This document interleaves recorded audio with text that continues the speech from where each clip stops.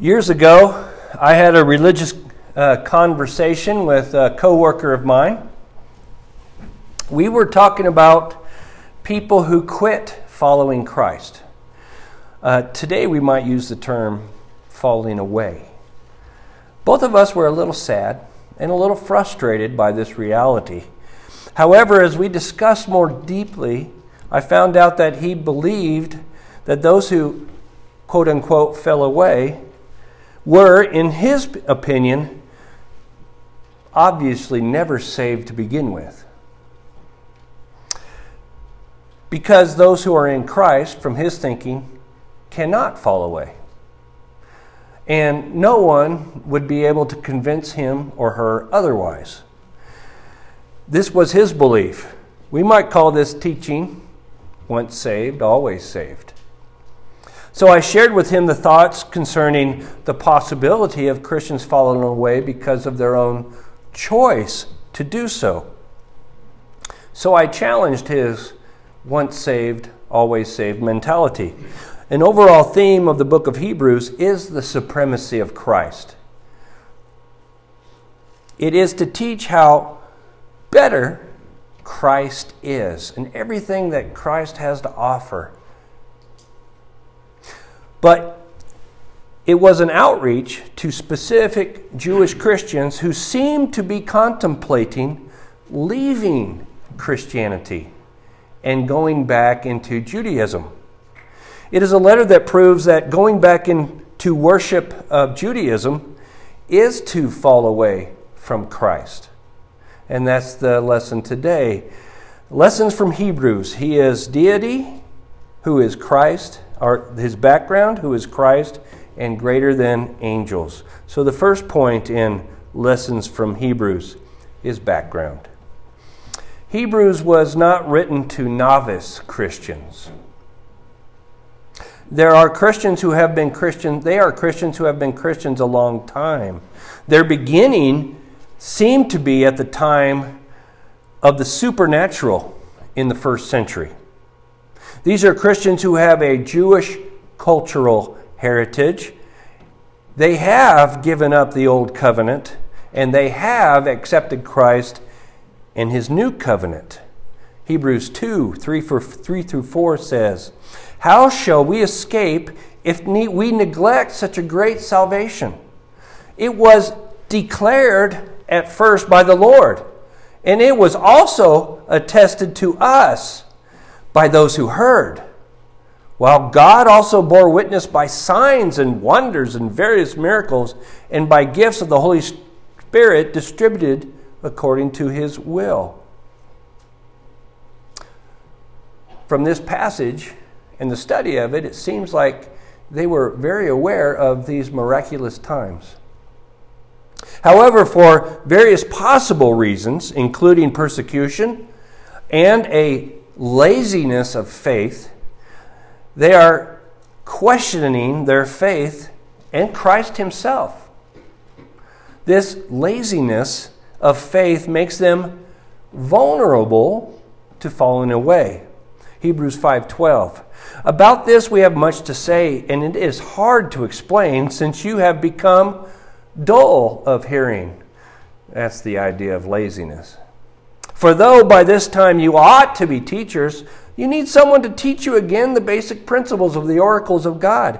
You need milk, not solid food. The danger these Christians face is the danger of falling away from Christ and his salvation. In fact, of the 305 verses in the book of Hebrews, over half of them are exhortation verses. Exhortation is that pushing somebody in a particular direction. And of course, if you're teaching about Christ, you're teaching them towards what Christ wants you to do in salvation. If you do not go in the right direction, you are in danger of being lost. Exhortation is actually another word that can be translated encouragement. To encourage somebody in the right direction. There are 4 major sections in the book of Hebrews. 4 major sections of exhortations, I should say. The first one, don't drift away from God's word. Hebrews chapter 2, 1 through 4. The second one is don't disbelieve God's word. Hebrews 3, verse 7 through chapter 4, verse 16. The third one is do not have dullness toward God. Chapter 5, verse 11 through chapter 6, verse 20. And the other last exhortation, the major one, is keep drawing near to God. Hebrews 10, 19 through the end of chapter 13. Officially, the author of this letter is unknown, although those in the first century knew him. Chapter 13, verse 19 says, I urge you the more earnestly to do this in order that I may be restored to you the sooner. So there was a relationship between the author and the recipients. Chapter 13, 22 through 25, I appeal to you, brothers, bear with my word of exhortation. He's referring to the whole letter. For I have written to you briefly. You should know that your brother Timothy has been released, with whom I shall see you if he comes soon. Greet all your leaders and all the saints. Those who come from Italy sent you greetings. Grace be with all of you. So there is a connection there, isn't there? They know each other. In fact, if this letter were not accepted in the first century, it would not be used for us today. Traditionally, the author is believed to be Paul, and that's where I believe it is correct. The recipients are believed to be a Jewish Christian congregation, perhaps in Jerusalem, and before the destruction of Jerusalem in AD 70. They are Christians very well versed in the references of the law of Moses, as when you look at the book of Hebrews, you're constantly dealing with understanding the law of Moses from our point of view so that we can understand it how they would have known it growing up as Jews. Yet there is a danger. There is a danger of them going back to Judaism from Christianity. The second point is, who is Christ? And this is how it starts off. Long ago, at many times and in many ways, God spoke to our fathers by the prophets. But in these last days, he has spoken to us by his Son, chapter 1, through the first part of chapter 2. The Son spoke to people in the quote-unquote last days. Now, the last days that this verse is referring to is the time under the law of Moses. That's the reference point that he's speaking of. This is when Jesus came to earth to speak the things of the Father. There have been many prophets before Jesus who spoke to people concerning God's ways, and they are special people. They might not have enjoyed being so special like Jonah, but I think their role was special nonetheless. But compared to Christ, even in verse 1 and verse 2, you already have a comparison. How do the prophets compare to the Son? Who's going to be the greater? Who's bringing the message that we need to listen to now? One big difference between the prophets and the Son is the prophets are not the Son. Surely, now that the Son has come, all people will listen to him. I say that sarcastically, don't I? The following descriptions explains the Son better. Right down to verse 3. But in these last days he has spoken to us by his Son, whom he, that is God, appointed the heir of all things, through whom he also created the world. He is the radiance of the glory of God and the exact imprint of his nature. And he upholds the universe by the word of his power. After making purifications for sins, We know who the Son is now, don't we? He sat down at the right hand of the Majesty on high. So let's quickly go down this list of who Jesus is as the Son and what God, the Father, has declared him to be. That's so much different than all the prophets. He is the heir of all things. There is a connection between being the Son and being an heir. The Son shares ownership. Although we are not Christ, because of him, Jesus, and through him, we also inherit salvation. Chapter 1, verse 14. This is the blessing of being connected to the Son, or to God through the Son. He is the Creator, this Son. God is the Creator, we know that.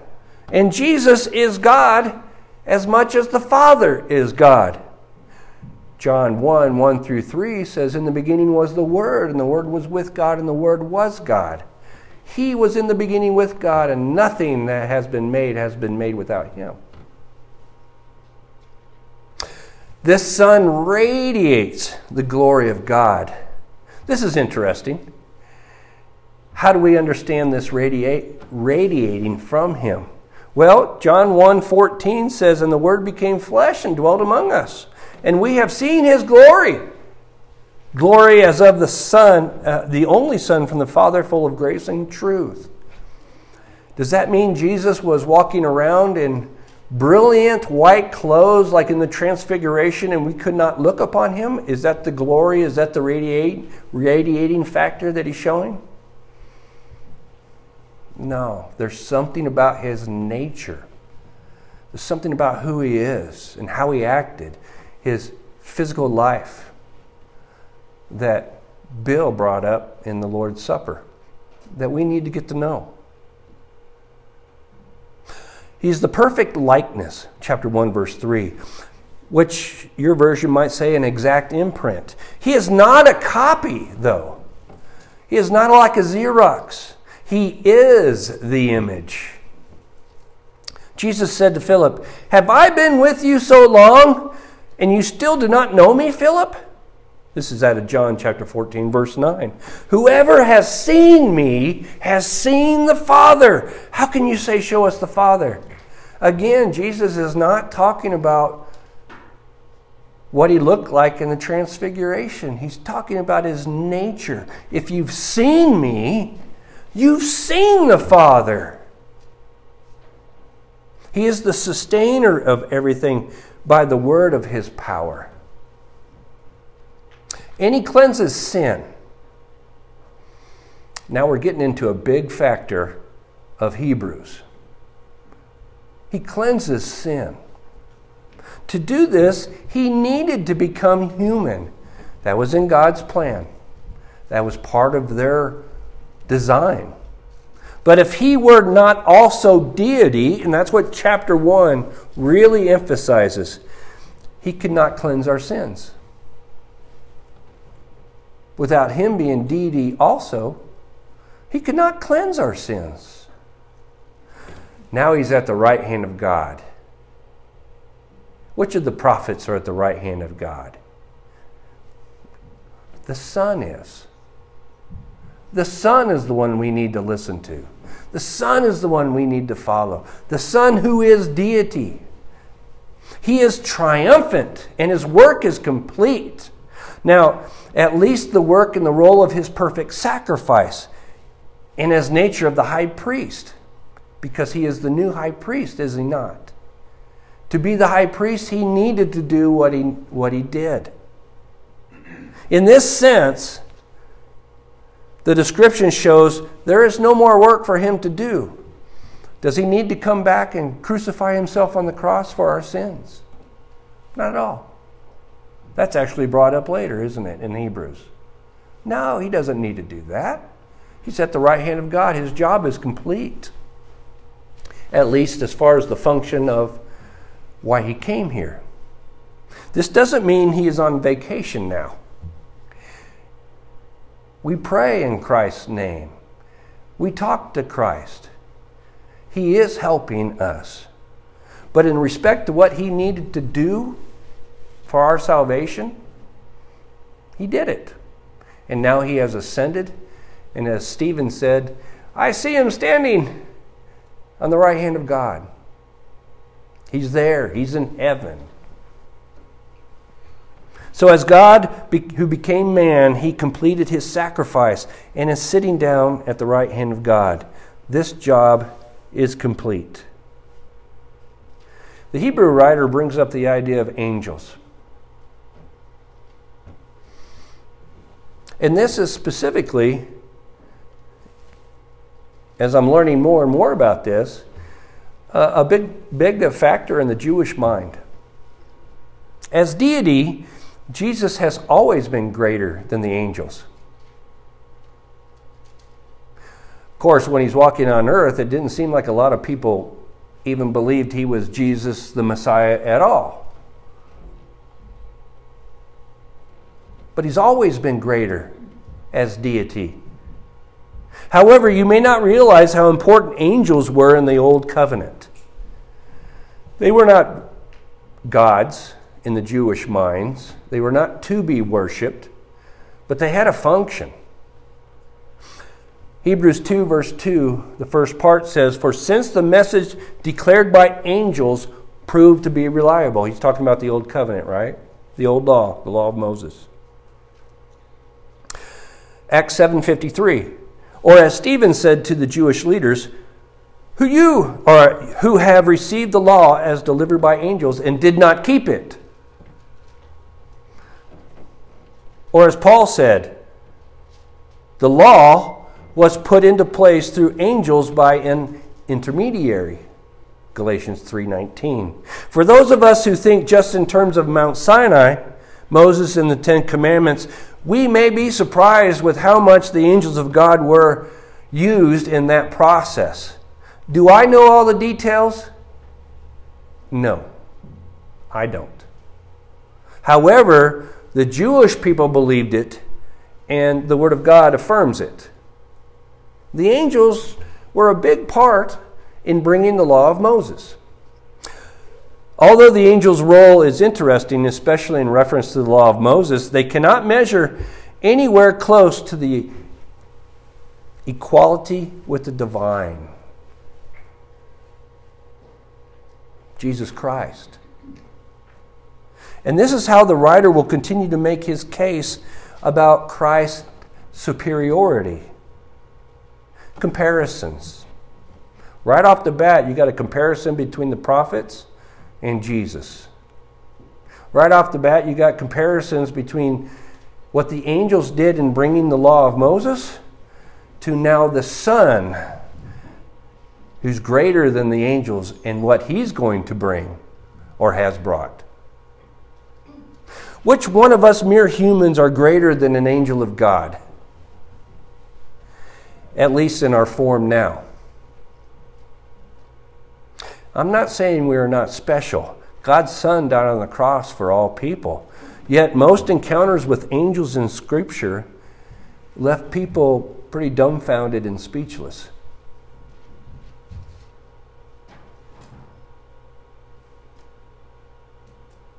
What about the Son?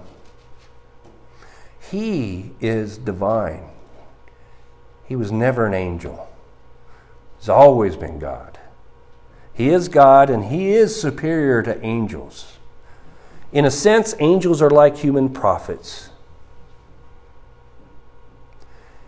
Jesus is greater. His message is greater. Everything about him is greater.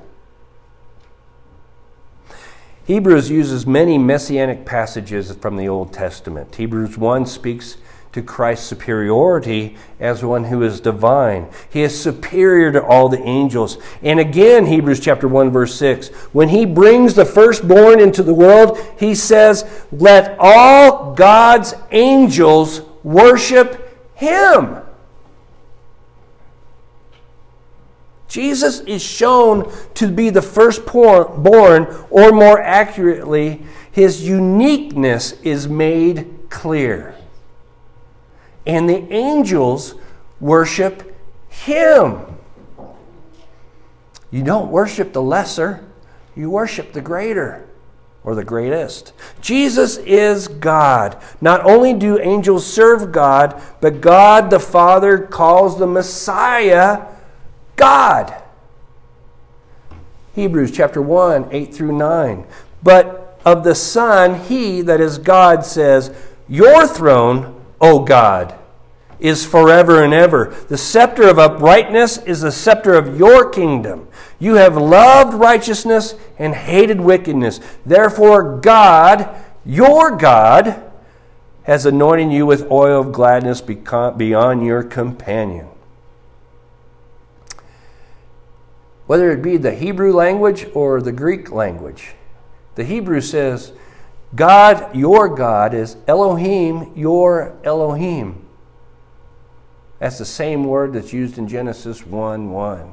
In the beginning, God. In the Greek, it's Theos, your Theos. One of the strongest statements that Jesus is God. God calls him God. And God is eternal. But you are the same, and your years will have no end. Hebrews chapter 1, verse 12. I find what the Hebrew writer says at the end of his letter interesting. I appeal to you, brothers, bear with my word of exhortation, for I have written to you briefly. 13 chapters. I, Paul, wrote to you 13 chapters, and that's brief. I wonder, like John says at the end of his gospel, if everything was written down about what Jesus did, I imagine that the world would not be able to hold the books that you would write. But these have been written, that you may know that Jesus Christ is the Son of God, and believe. Well, Hebrews is written. He writes it briefly. Why is he written in such a way? So that we may know who Jesus is. Now, is this letter packed with thoughts and information and study opportunities? It is.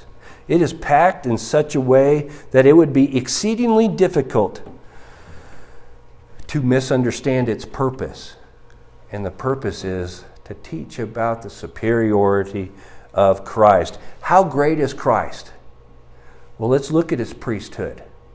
Let's look at his covenant. Let's look at his sanctuary, heavenly sanctuary. Let's look at his sacrifice. Let's look at his mediation. Let's look at him being the Son who is divine, greater than any prophets. Let's look at him and compare with the shadowy copy of the old law. Why would we leave him once we realize how great he is and go anywhere else? And if this letter just saved one or two in that small little Jewish congregation who may be thinking otherwise, how important is this letter for all of us even today? And that's the lesson. The lesson from Hebrews, talking about his deity. We looked at his background, who is Christ, and that he is greater than angels. Well, folks, it's nice to see you here today.